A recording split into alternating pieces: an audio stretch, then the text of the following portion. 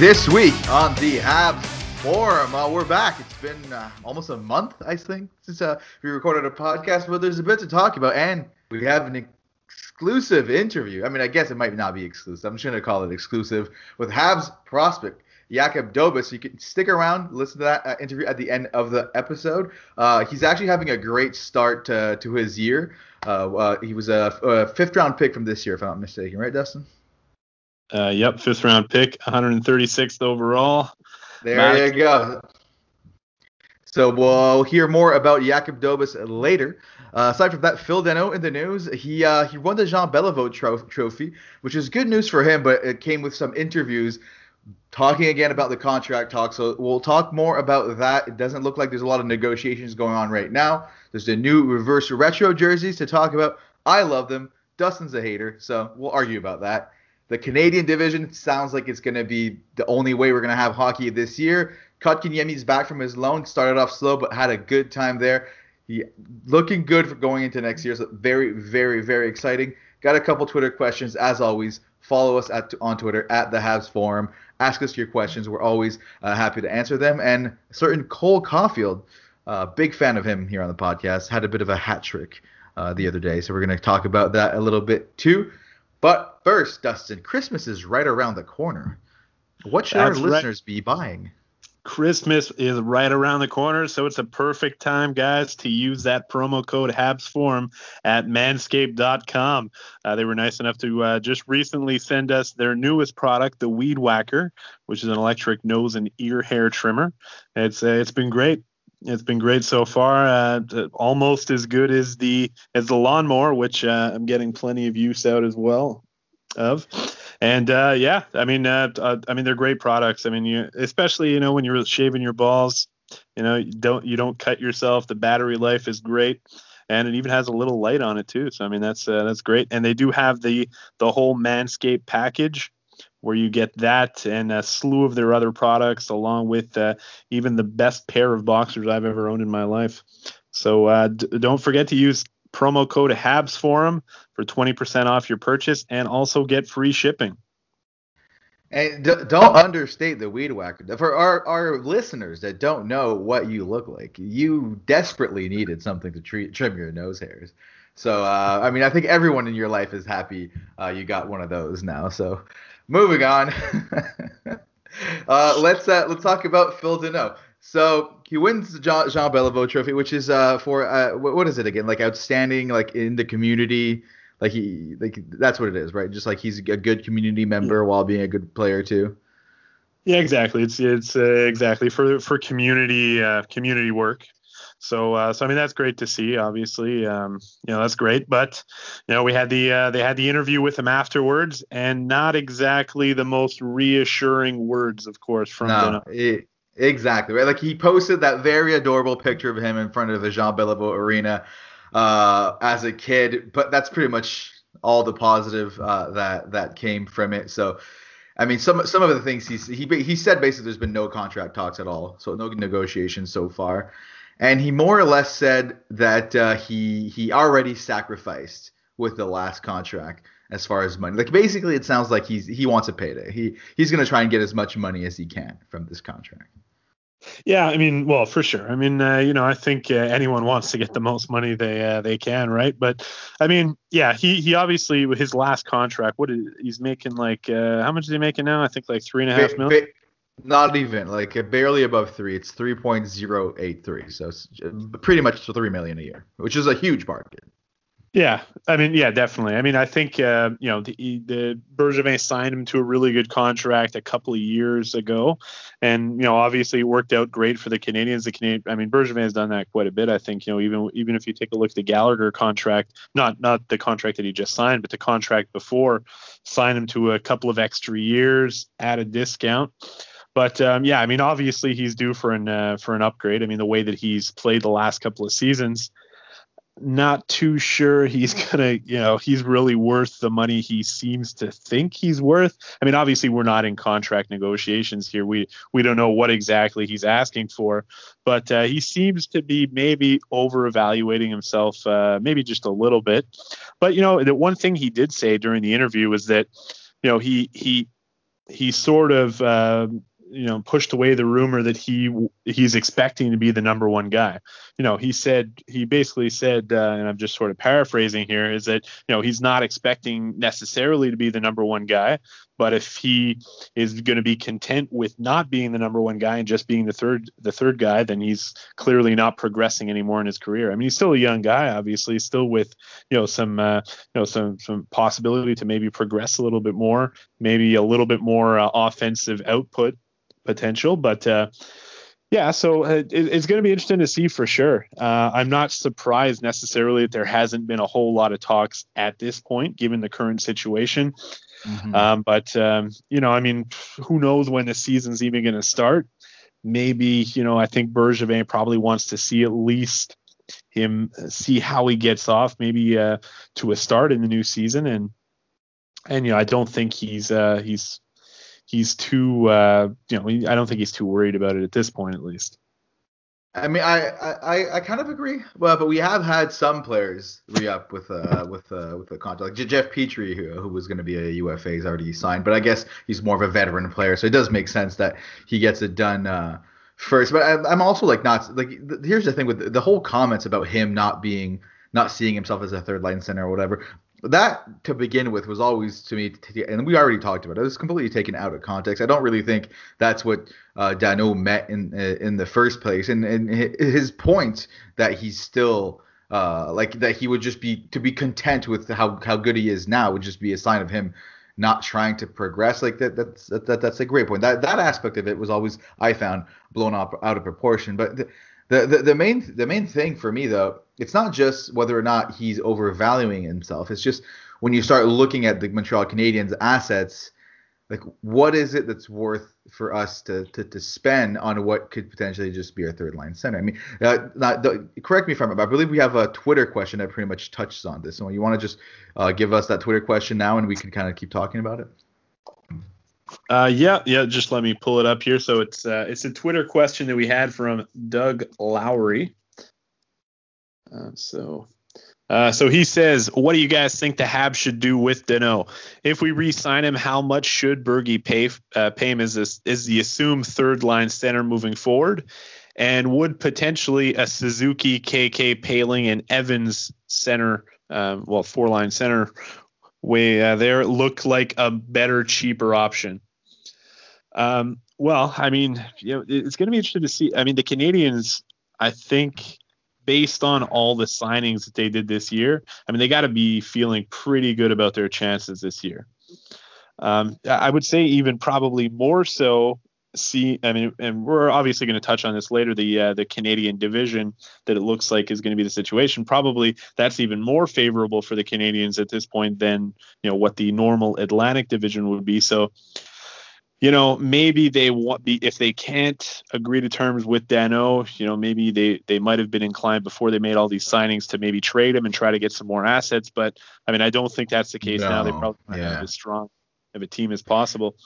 So I believe even if they think Danault is walking at the end of the year and there's nothing they can do to re-sign him, I still think they would hold on to him to have him as that extra piece going into the year, because he fits perfectly in a team that wants to win right now, even with the two other centers. It's whether or not we're willing to give him the extra money to hold on to him. I mean, I'm looking at a contract that sticks out. I'm looking at cap friendly with centers in the same range. You look at a guy like Jean-Gabriel Pageau, who just signed a contract, similar age range, not as offensively. Like, you look at points, he doesn't score as much as Danault does. Not as good defensively. Like, I would prefer having Danault than Pageau personally. I believe you would agree with me there. And he just signed a $5 million contract. So it's reasonable to think that Danault is going to look at a contract like that and expect to get more.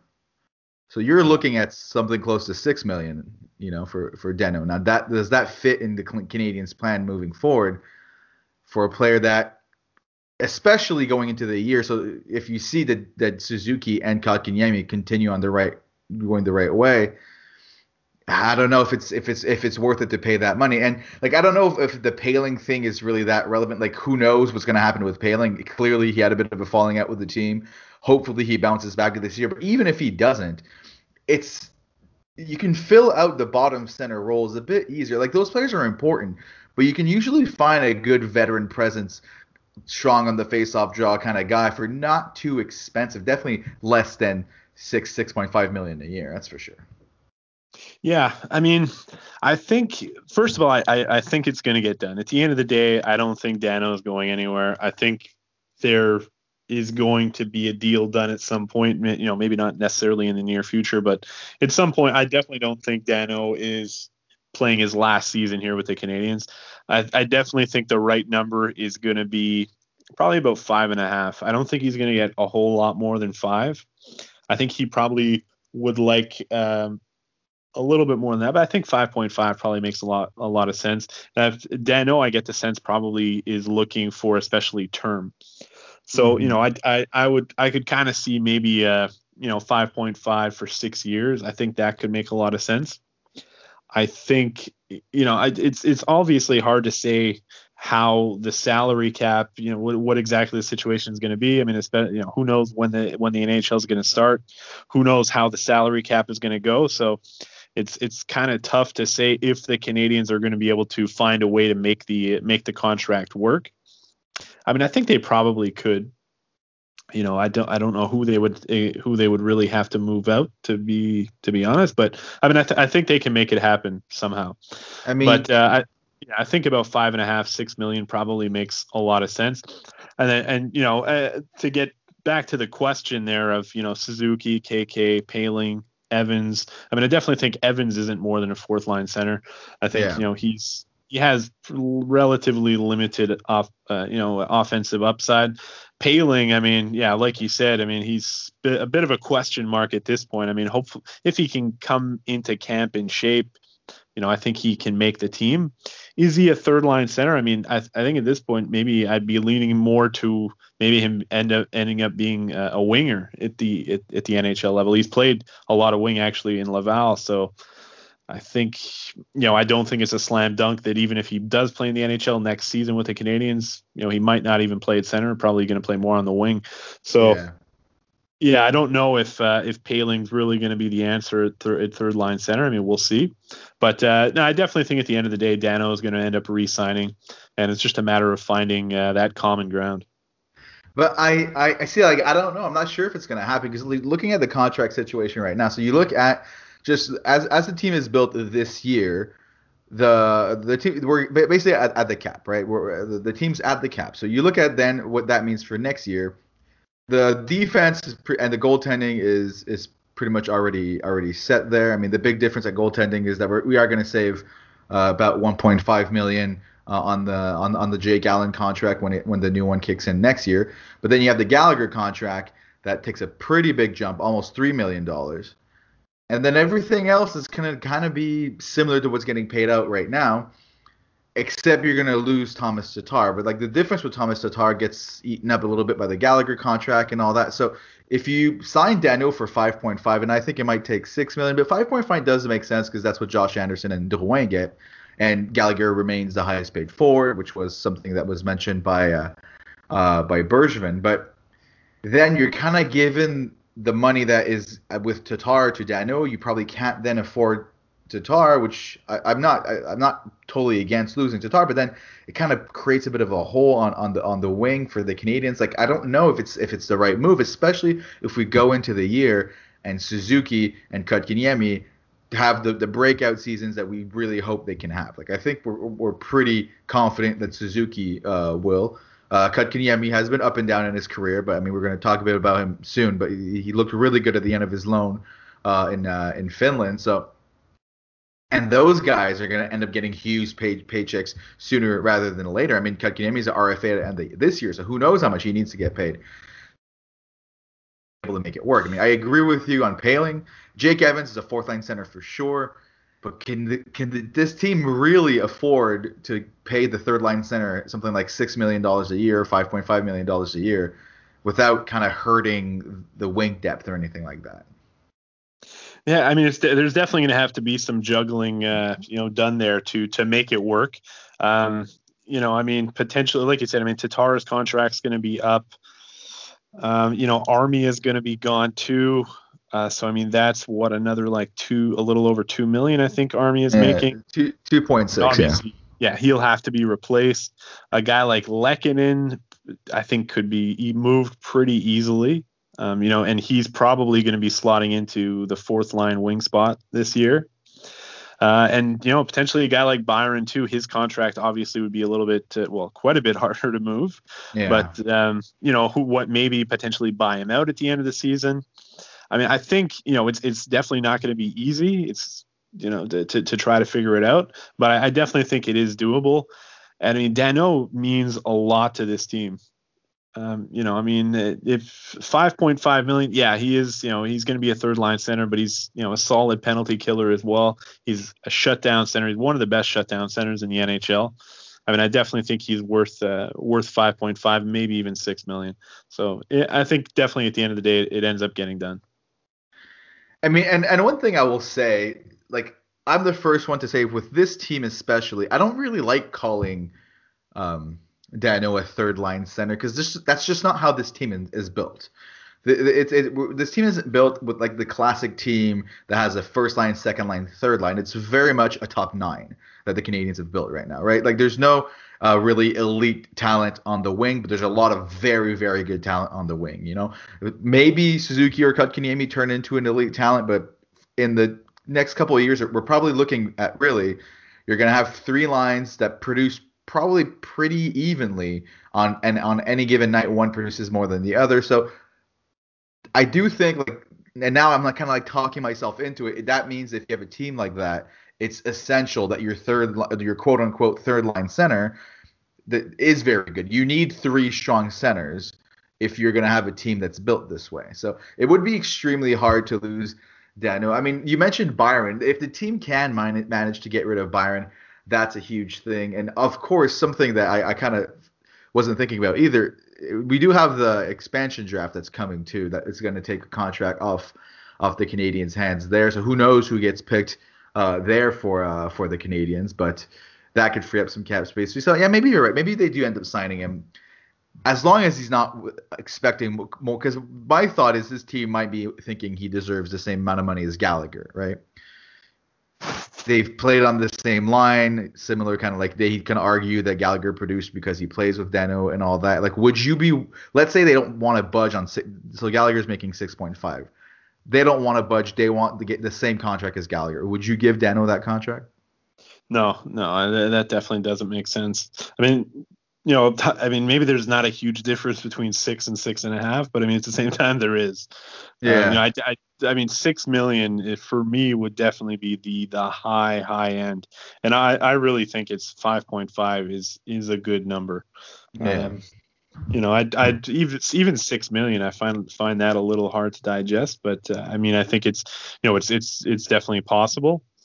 But no, not more than 6 million. I think it would be definitely overpaying him.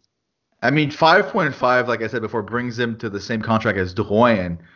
If you ask me today who is more valuable to the Montreal Canadiens between Danault and Drouin, I mean, it's no contest. It's Danault. I mean, he brings a lot more to this team than and more consistency and all of that. So, I mean, it's interesting. Hopefully, we get it done. It's hard to know exactly what his team, what him and his agent are going to ask for.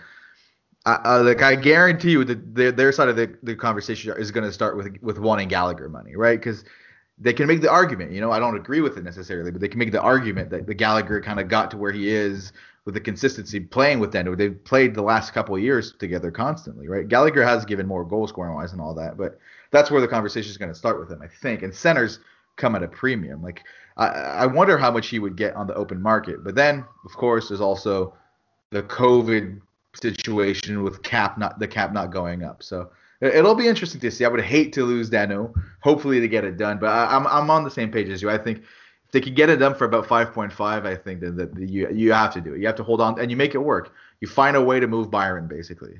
Yeah, exactly. Yeah, I mean, there's there's a couple of guys that they could move again. We talked about Armia, Lehkonen, maybe even a guy like Kulak.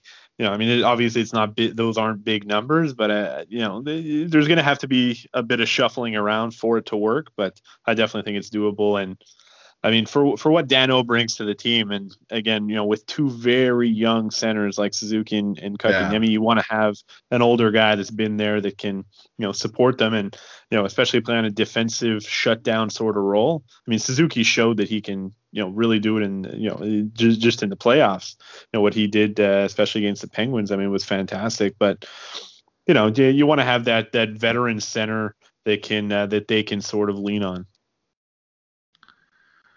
Yeah, so I mean that makes sense to me too. So I now going into this, I didn't think they were gonna get it done, but now that we've talked about it, I think it's gonna happen. I think it's gonna get done, and when you look at the rest of the center depth, like the to go back to that Twitter question, like we just mentioned, it's not happening. Like the only way it's not happening is if Poehling somehow has a miraculous kind of comeback breakout season, which I really don't see happening. So it's probably happening, and Poehling is just not going to play that much hockey for the Canadians, especially not at center.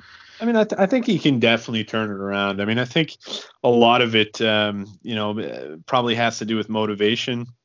There's a reason why he didn't, he didn't play at all with the Canadians, and then Belzile was playing instead of him during the playoffs.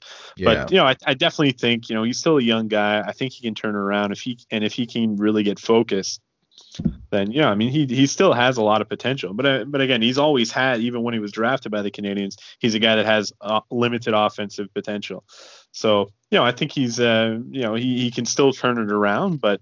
We got to sort of temper expectations. But he obviously, he scored the hat trick and the shootout winner in his first NHL game. That was never going to be, he's not a guy that's going to score a hat trick every game. That's for sure.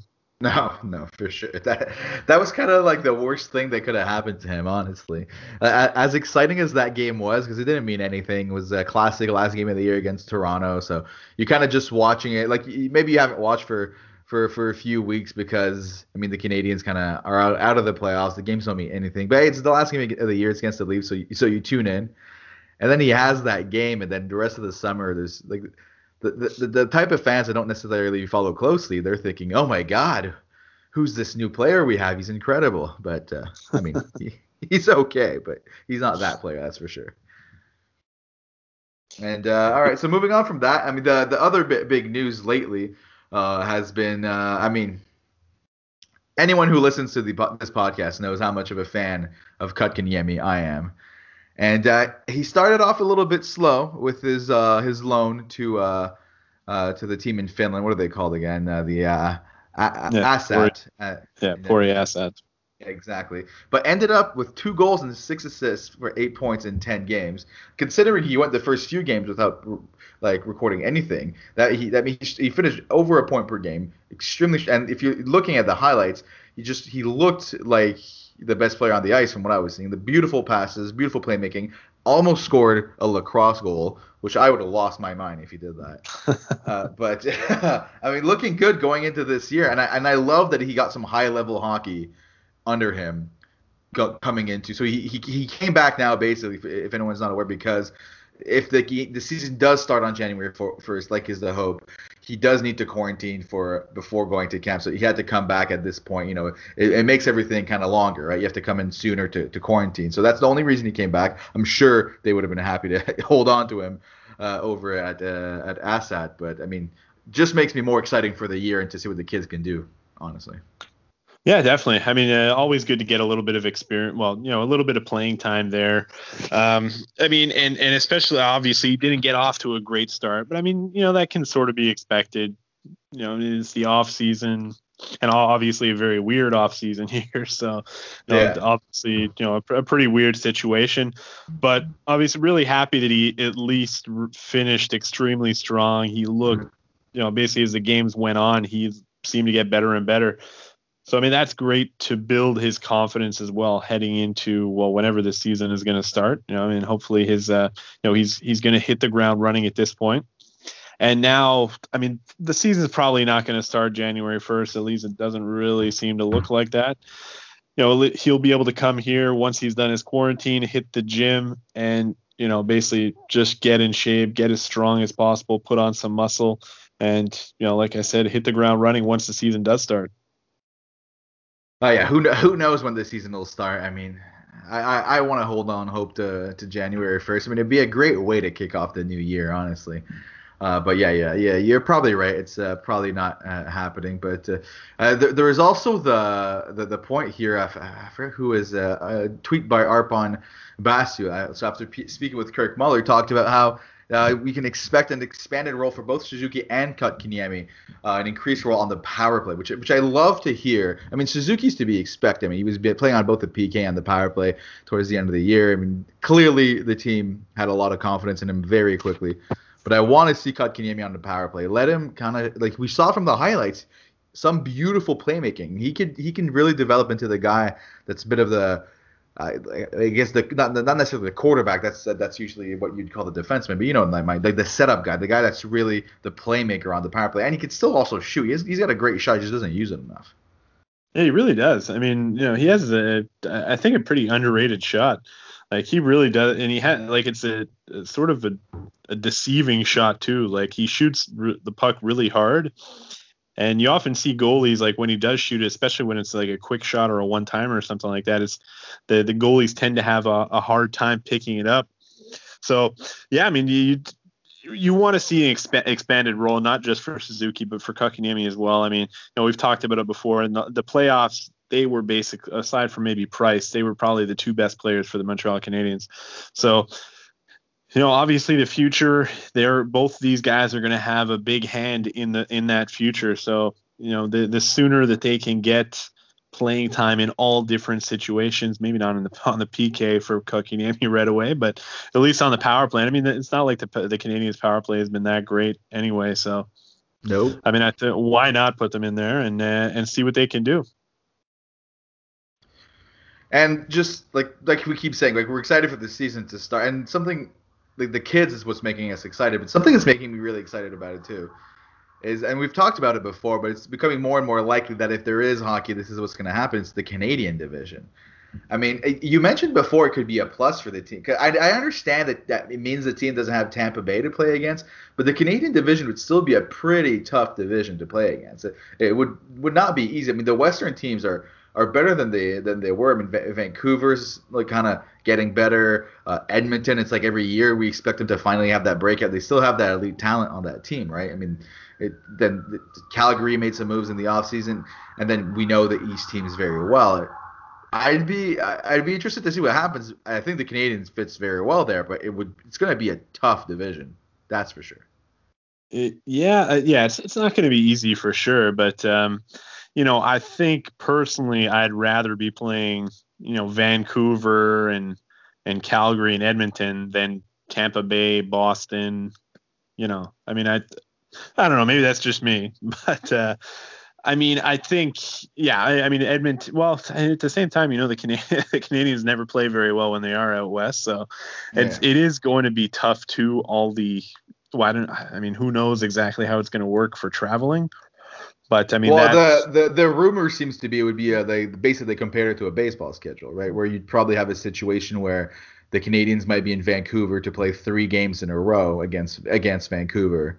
Which would be interesting, right? We'd have the extra kind of the kind of like in baseball, there's like a bit of a series that there's always a bunch of mini series throughout the year, right? So we could see some of that.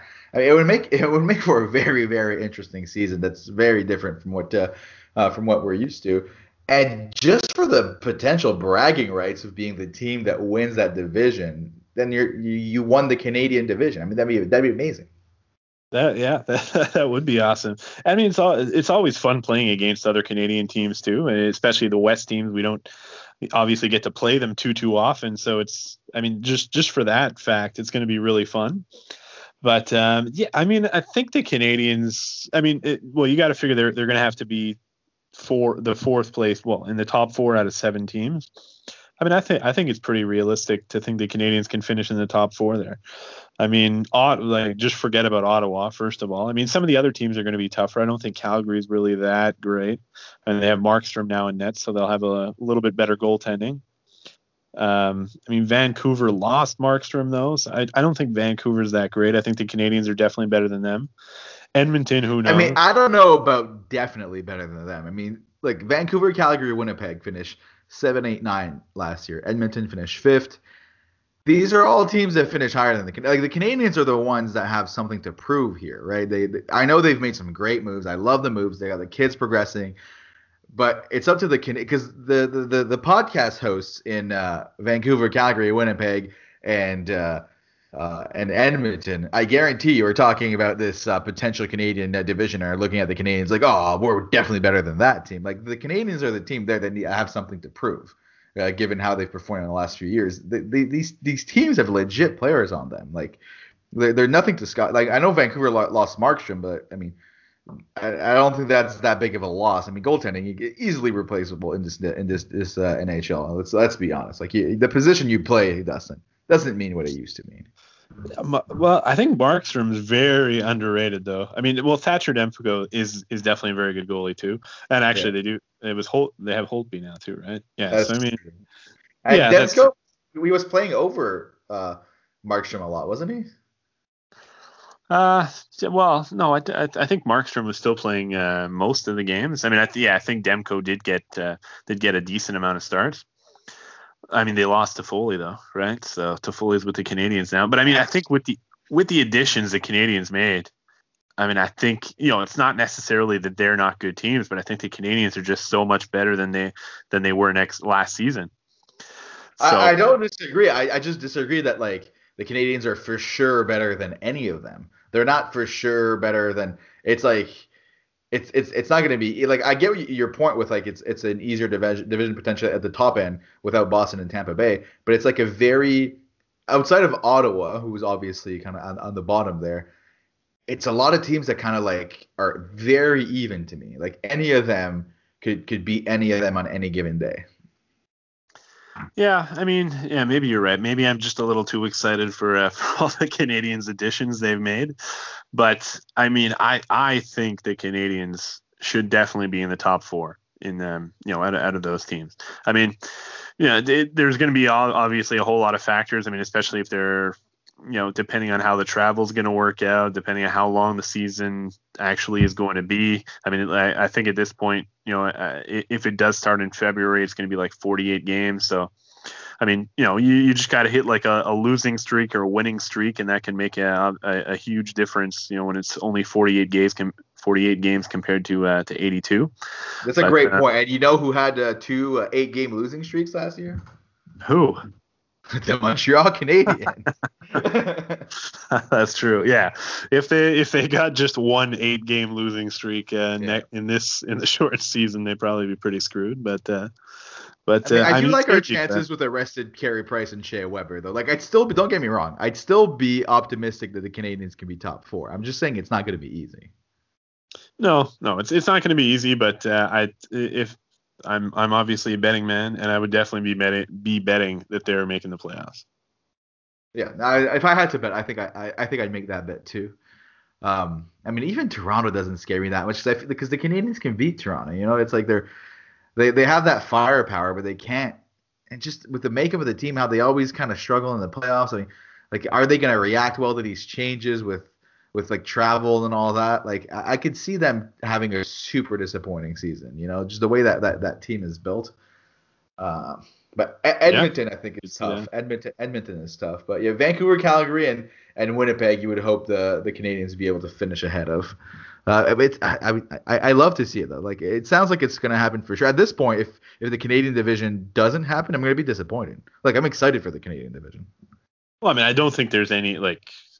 I'm sure like the NHL is going to start eventually, and I think with the current situation in the world, well, in North America at least, I mean, I don't think there's any way that it won't happen, right? Yeah, I can't see them really opening up the borders. Yeah, you're probably right. Well, we'll see what happens. I just hope we get news soon on when it's going to happen, because I mean, even January 1st seems far, but then it's probably not going to happen then. It just seems so weird. Like the weather's getting bad, it's getting cold. Usually the one thing we have this time of the year is hockey. Like at least we have hockey. But now we can't even play hockey right now. We can't do anything. Just let me watch the Canadians, please. Well, hopefully. I mean, it's probably not going to happen January 1st. I mean, I mean, you would think if they're going to start January 1st, like they would probably have to make an announcement like in the next week or two. Yeah. Like Yeah, for sure. true. Yeah. So, I mean, I think February 1st is probably pretty realistic. Yeah, I mean, I think that makes a lot of sense. I mean, that probably around the holidays they'd probably have to make the announcement. So, I mean, obviously, we'll see how things progress over the next couple of weeks there with COVID. But yeah, I think February 1st probably makes a lot of sense. Yeah. And there's definitely going to be a season. I don't think the NHL can afford to not play. Honestly, the NHL doesn't have the same kind of success as the other major leagues do. So I definitely think it's going to happen. And actually, another great example of how the NHL can't necessarily afford this, and this is how this is probably hurting the NHL as a league more than any other major league, is the whole reverse retro jersey thing. Now, was this planned before COVID, or to me, it just seems like don't get me wrong, I love the jerseys, but it feels like they were like, okay, we need something to get some money coming in, and they did a great job for most of them. I love the Canadiens jersey personally. I haven't bought a jersey for myself in a very long time. I'm too cheap to spend that type of money on jerseys. It's just so hard for me to justify it. But I really so badly want a Kotkaniemi jersey with reverse retro. I think they look sick. Yeah, I'm sure I'm sure it has a lot to do with COVID. I mean, a bit of a money grab, I'm sure, especially right before the holidays. But yeah, I know you really like the jersey. I think a lot of people like the jersey, but I don't know, man. The Canadiens in blue just seems really weird to me. But why? We're the bleu, blanc, rouge. Like, we're a three-color team. Like, I get it. Like, the Leafs are the team that we associate to blue the most. But, like, at the same time, fuck the Leafs. Like, why do they get to keep blue to themselves? And, like, I love the shade that they chose. And it just, I just think it looks absolutely beautiful. It's honestly, I mean, I'm obviously biased, but I think one of the best ones of the bunch. I think it looks great. Yeah, I mean, I do kind of like the look of it, but again, it's just, I just can't get over the fact like Canadiens in blue just doesn't feel right to me. Like it really doesn't look bad.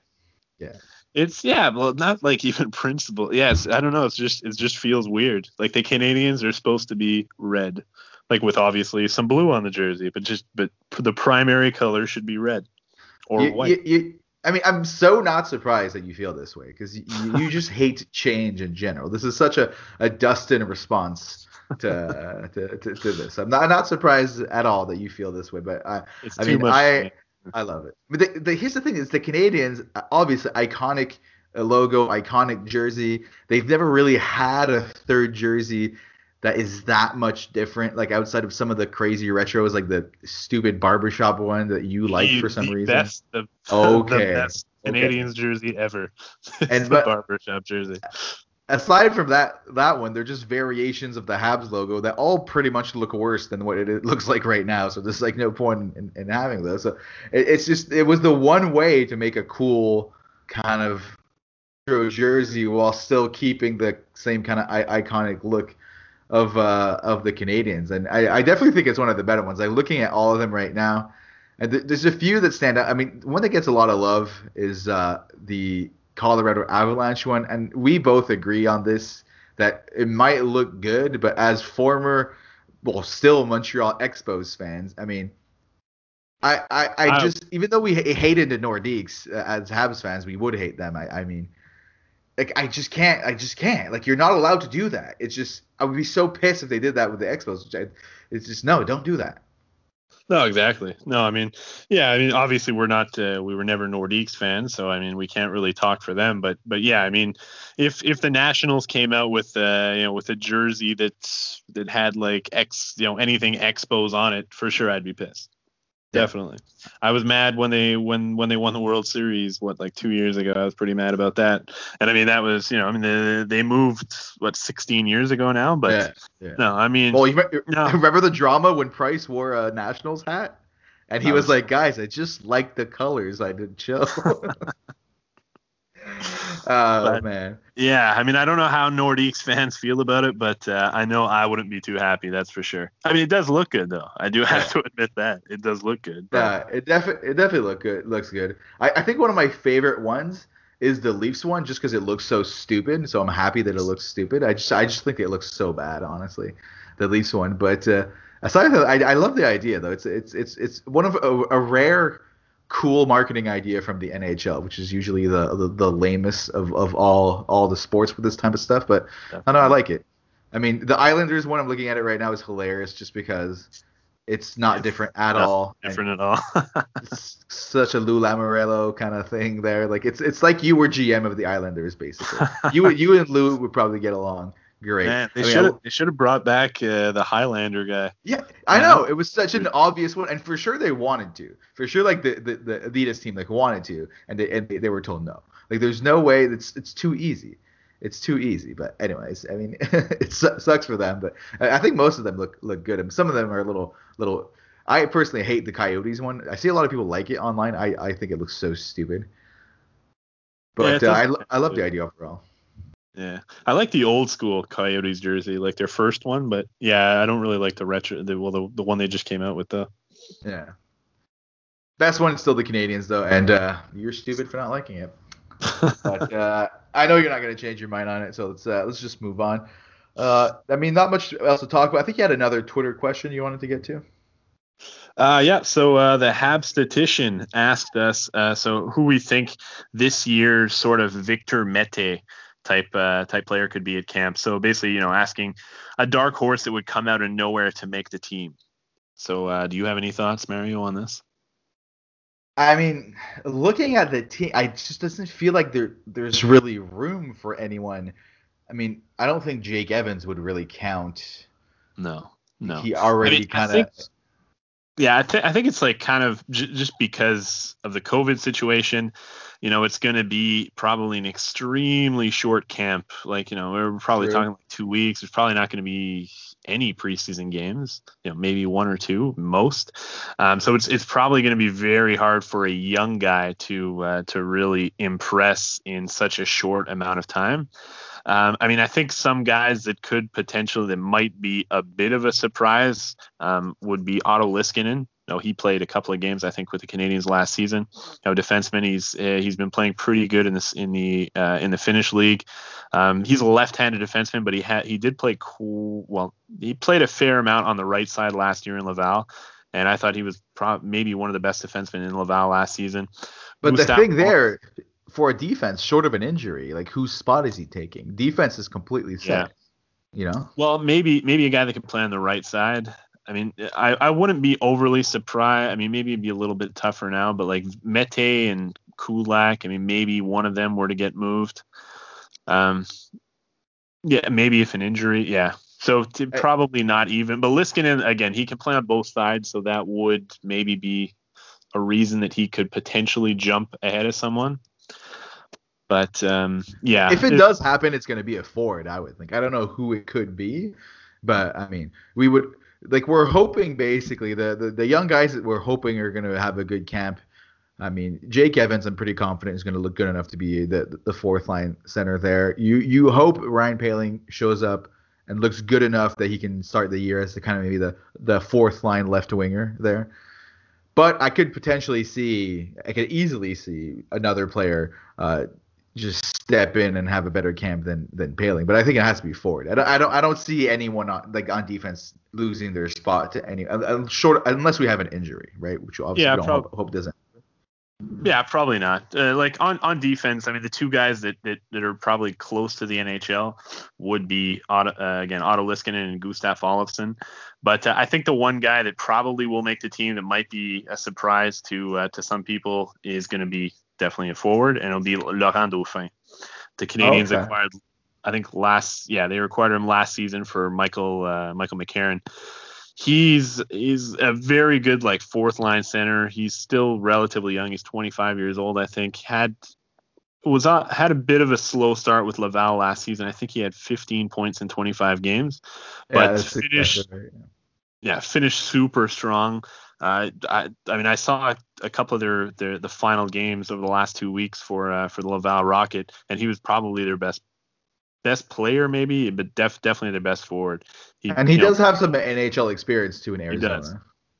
Yeah, he's a guy definitely that he was probably the guy that Joel Bouchard had the most confidence in at the end of the season. He played in all situations, especially on the PK. He was amazing on the PK. So I definitely think that he's the kind of guy that'll be a 13th forward. He'll split time at the fourth line center with Jake Evans. Maybe Jake Evans plays on the wing a little bit, and Dauphin. He's also very good at faceoffs as well. So he's like the perfect guy that the Canadians would want on as a fourth line center. They obviously don't have Nate Thompson like they've had the last 2 seasons or whatever. So he I would say is probably going to make the NHL. So I guess he would be the quote unquote dark horse, but yeah, he's obviously. I think that counts because I think the average fan wouldn't. It would surprise them to see. Like, do you think he comes into camp and he ends up looking better than a Ryan Poehling? I mean, I think there's probably room for them both to make the team, but I mean, Poehling's definitely got it. He definitely has to make his presence felt right off the bat. I think it's probably also going to depend if the AHL is playing, because I think if the AHL is playing, I wouldn't be surprised if Poehling gets sent down. At least just maybe for the start, unless he really stands out at camp, they send him down. He can get his confidence. If there's no AHL, then I mean for sure Poehling is going to be with the Canadians. Because I mean that makes a lot of sense. Yeah. And all right, so aside from that, some prospect news. Cole Caulfield with a hat trick yesterday, and if you follow Habs Twitter at all, your feed was flooded with the highlights from Cole Caulfield, looking really, really, really good. It was great to see him get on the scoreboard there. Some nice goals by Caulfield. Yeah, for sure. I mean, 3 goals yesterday. He played the night before as well and scored a goal, so 4 goals in 2 games. That was his first goal of the season, or his first goals of the season. Before that, he went, I think, the first 2 or 3 games without scoring a goal. So people were kind of like, "What's up with that? Why is Cole Caulfield not scoring?" But I mean, even though he hasn't been scoring, I mean, if you actually take a look at him playing in Wisconsin, he's probably looked better than he did last season, despite not scoring in the first couple of games. Even though he wasn't scoring, he was getting those chances. He's been looking amazing and a little bit more responsible in the defensive zone as well. So I mean, even though he wasn't scoring at first, obviously he is now. He's definitely starting to come around. A couple of other guys. I mean, definitely the guy that I interviewed a couple of days ago, Jakub Dobes. He's off to a great start as well. 3-1 so far, 161 goals against average, 939 save percentage, off to a great start, and really showing why the Canadians drafted him. He's a guy that he's huge in the net. He's 6'5". He's got great athleticism. And he's one of those guys like the Canadians have drafted the last couple of years. When they take goalies like Frederic Decal the year before, Caden Primo, they're tall guys, very athletic guys that in the case of Decal and Dobes, maybe a little bit more raw, but the Canadians obviously have a lot of faith in the goaltending coach Stefan Waite that he can mold them into solid NHL goalies. Other guys too. I mean, Sean Farrell, 4th round pick this year. Canadians have a lot of hopes in him. He's going to the U.S. National Development Camp or the U.S. World Junior Camp. Eventually, whenever it gets started there. He has 5 points in his first 3 games with the Chicago Steel in the USHL, off to a great start.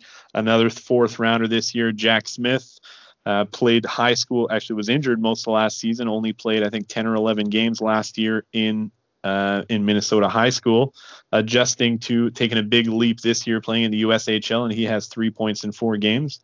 And, he's more of a guy that, sort of a two-way guy, 200-foot type player. And, despite a huge jump in skill level, going from high school hockey to the USHL, I mean, he's looking really good and playing really good at both ends of the rink. So, I mean, some of the guys the Canadians drafted last year are already looking really good. So we'll see how they progress, and hopefully they can keep it up. All right, sounds good. I mean, always good to hear some updates on our prospects, and I guess that's pretty much does it for today's episode. So we're just gonna once again with the prospects. You just talked about them. Jakub Dobes. So actually, interesting interview because he's a bit of a perfectionist, as I understand it, and asked to do the interview a second time. That's right. Yeah. We did the interview the first time, and unfortunately, I mean, the phone kind of cut his phone kind of cut off a little bit at the beginning of the first time. So I sent him the interview afterwards, and he got back to me like an hour later, and he's like, "Do you mind if we redo it?"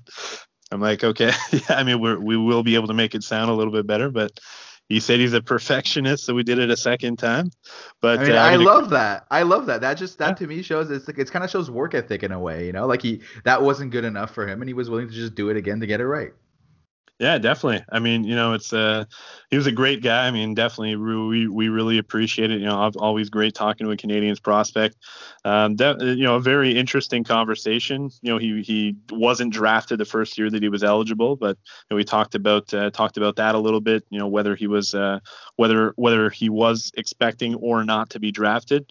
And he's a guy that I think 15 or 16 years old, came over to the U.S. from the Czech Republic because he thought that would be a better route and would give him a better chance to play in the NHL. Obviously, it's panned out because he got drafted by the Canadians, but he talked a little bit about that as well. So, no, definitely, guys, give it a listen, and I'm sure you really enjoy it. And definitely, make sure to follow Jakub Dobes as well in the USHL this year, playing with the Omaha Lancers. They're off to a great start, and hopefully can make a run out of it. All right, great stuff. So, like Dustin say, stick around for that interview.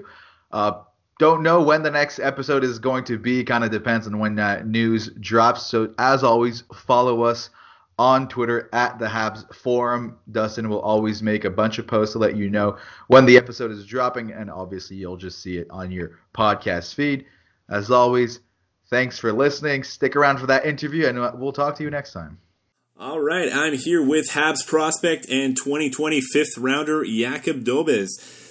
Thank you very much for joining me today, Jakub. Thank you for having me. So, Jakub, you were drafted, of course, by the Canadians a few months ago. This was actually your second go-around in the draft. Were you expecting to get drafted this time around? Yeah, I would say yes. I was not planning on it, but I wish, or I was thinking I could get drafted, but you never know. But I'm happy I got drafted in Montreal, so everything ended up well at the end. Were you in contact with the Canadians before the draft, or were you in contact with any other teams? Yes, I was in contact with Montreal. We had a couple of meetings together, and I would say they were one of the top teams who talked to me. I also was in contact with other teams, but how I said, I think Montreal was one of the top teams, so... Okay. And afterwards, after you got drafted by the Canadians, did you, since you've been drafted by them, have you had contact with some of the people in the Canadians organization? I would say a little bit. Nothing really, nothing a lot. We had a couple Zoom meetings with a lot of players there. I got a couple phone calls after the draft, but nothing very special. I entered the season as usual, so I'm happy with the situation. All right. And so what would you say, was there anything in particular that they wanted you to work on this season, or is there anything that you feel that you need to work on or want to work on in this season? Obviously, I want to get stronger. As I get older, I think I need to get stronger, more flexible, and every year just get better and more consistent. And here in Omaha, we have kind of try to get the winner mentality. So, just be a winner and be the best as I could and as I can be. So. So some of the biggest qualities that people bring up in your style of play, when we talk about you, are certainly your athleticism. I mean, you definitely see from what I've seen and from what other fans have seen, you're obviously an extremely athletic goalie. Your size, of course, is also another thing that people point to as to why you make a great prospect. Is there anything else that you feel are some of your other strengths that make you a good prospect? I would say instincts. I trust myself. I think I can be aggressive goalie. Can also play passive. I can mix things together, and I just trust myself, trust my instincts, and the most important thing for me is just save a puck and keep it out of the net. So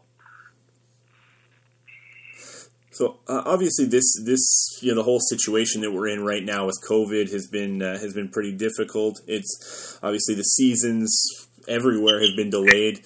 How have you been dealing with the COVID? Have you been spending more time in the gym maybe as opposed to being on the ice? Or no, obviously your season has just started, but prior to the season starting, how were you able to stay in shape?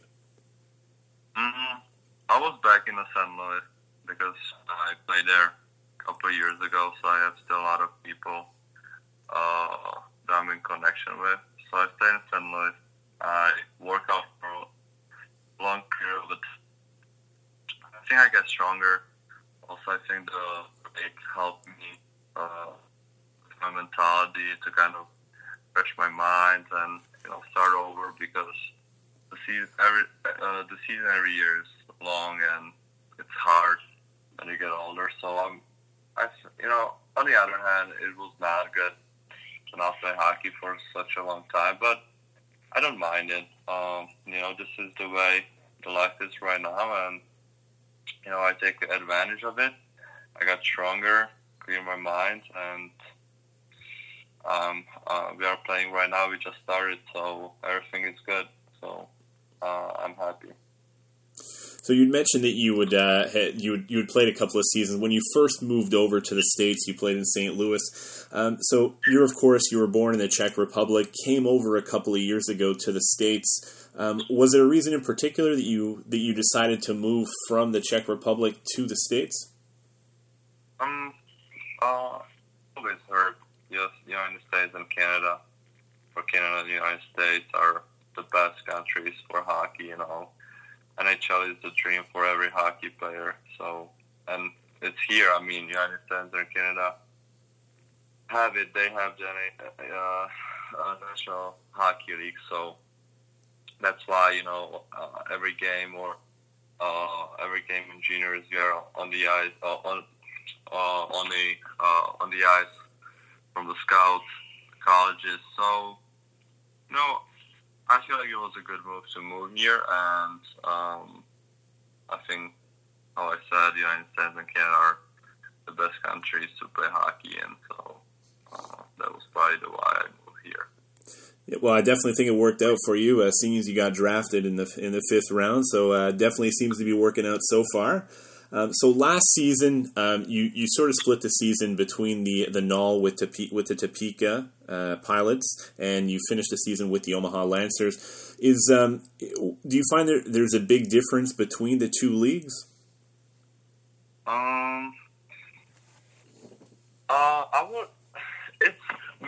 USHL is a better league, but I play 2 years of AAA hockey, so the step from AAA hockey to juniors is always big because it's a totally different mentality.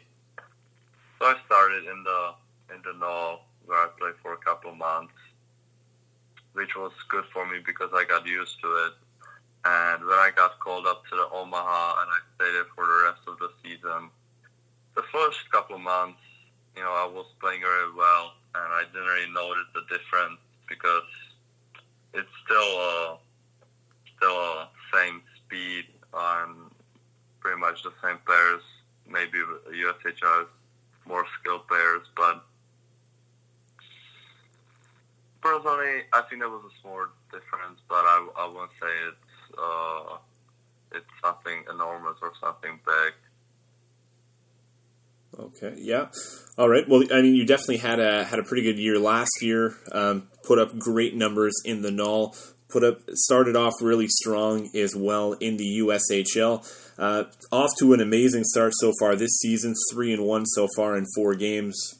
Goals against average 161, save percentage 939.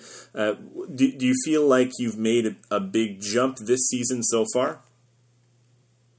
I wouldn't really say so. Last year, the first half of the season was good for me. The second half was just okay, and also the COVID outbreak ended up the season early, so it was kind of weird last year, honestly. And, this year the mentality is different. I was a rookie last year in a new league, in 2 new leagues actually. So we are more experienced and you actually know what's going on. So the mentality for sure changed, but I'm not really changing anything like specifically, like I would try to change myself. I always trust myself. I did last year, but I think I'm happy now how the teams play. We could be 4-0, honestly, after this weekend, but 3-1 is still pretty good. But I always tell myself to not get satisfied, and the only most important thing is to win every game and be ready for every game, and hopefully we will continue doing well, and we will go far this season and have a shot to win the championship or the Clark Cup. Excellent. Well, you guys are definitely off to a good start so far, and definitely appears to be in reach. So, as we mentioned, you are from the Czech Republic. I would imagine Dominik Hasek probably had a big influence on you growing up. Yeah, a little bit. I mean, it was a long time since he was playing hockey, but he is one of the best goalies ever, so there's always something to take from him. So I always look up to him and take some advices or some looks from him. So yeah, for sure, great guy or great goalie to take something from him. Is there any goalies maybe that are playing in the NHL now that you could compare yourself to? A lot of people tells me I play like Andrei Vasilevsky from Tampa Bay, so it's a huge compliment. But I always just focus on myself. But if there's one guy from the NHL I can tell I compared to, I said a lot of people tells me I play like Andrei Vasilevsky from Tampa Bay. Well, that's definitely a good goalie to be compared to. Certainly, Andrei Vasilevsky, obviously one of the top goalies in the NHL. So, obviously now, the Montreal Canadiens in the NHL hasn't started yet. Hopefully, it'll get started eventually. Potentially development camp as well. So, I'm sure you're looking forward to coming to Montreal. Have you ever been to Montreal before? No, never. I'm excited for it, though. I hope, in the future I will have a chance to see the town and, have a chance to play there ever. So, yeah, I'm for sure excited to what the future brings for me coming to Montreal. Excellent. Well, we're definitely very excited to hopefully see you in a Montreal Canadiens jersey very shortly. Well, thank you very much for doing this, Jakub. We really appreciate it, and we look forward to seeing you with the Canadiens hopefully very soon. Thank you. I appreciate it. Thank you.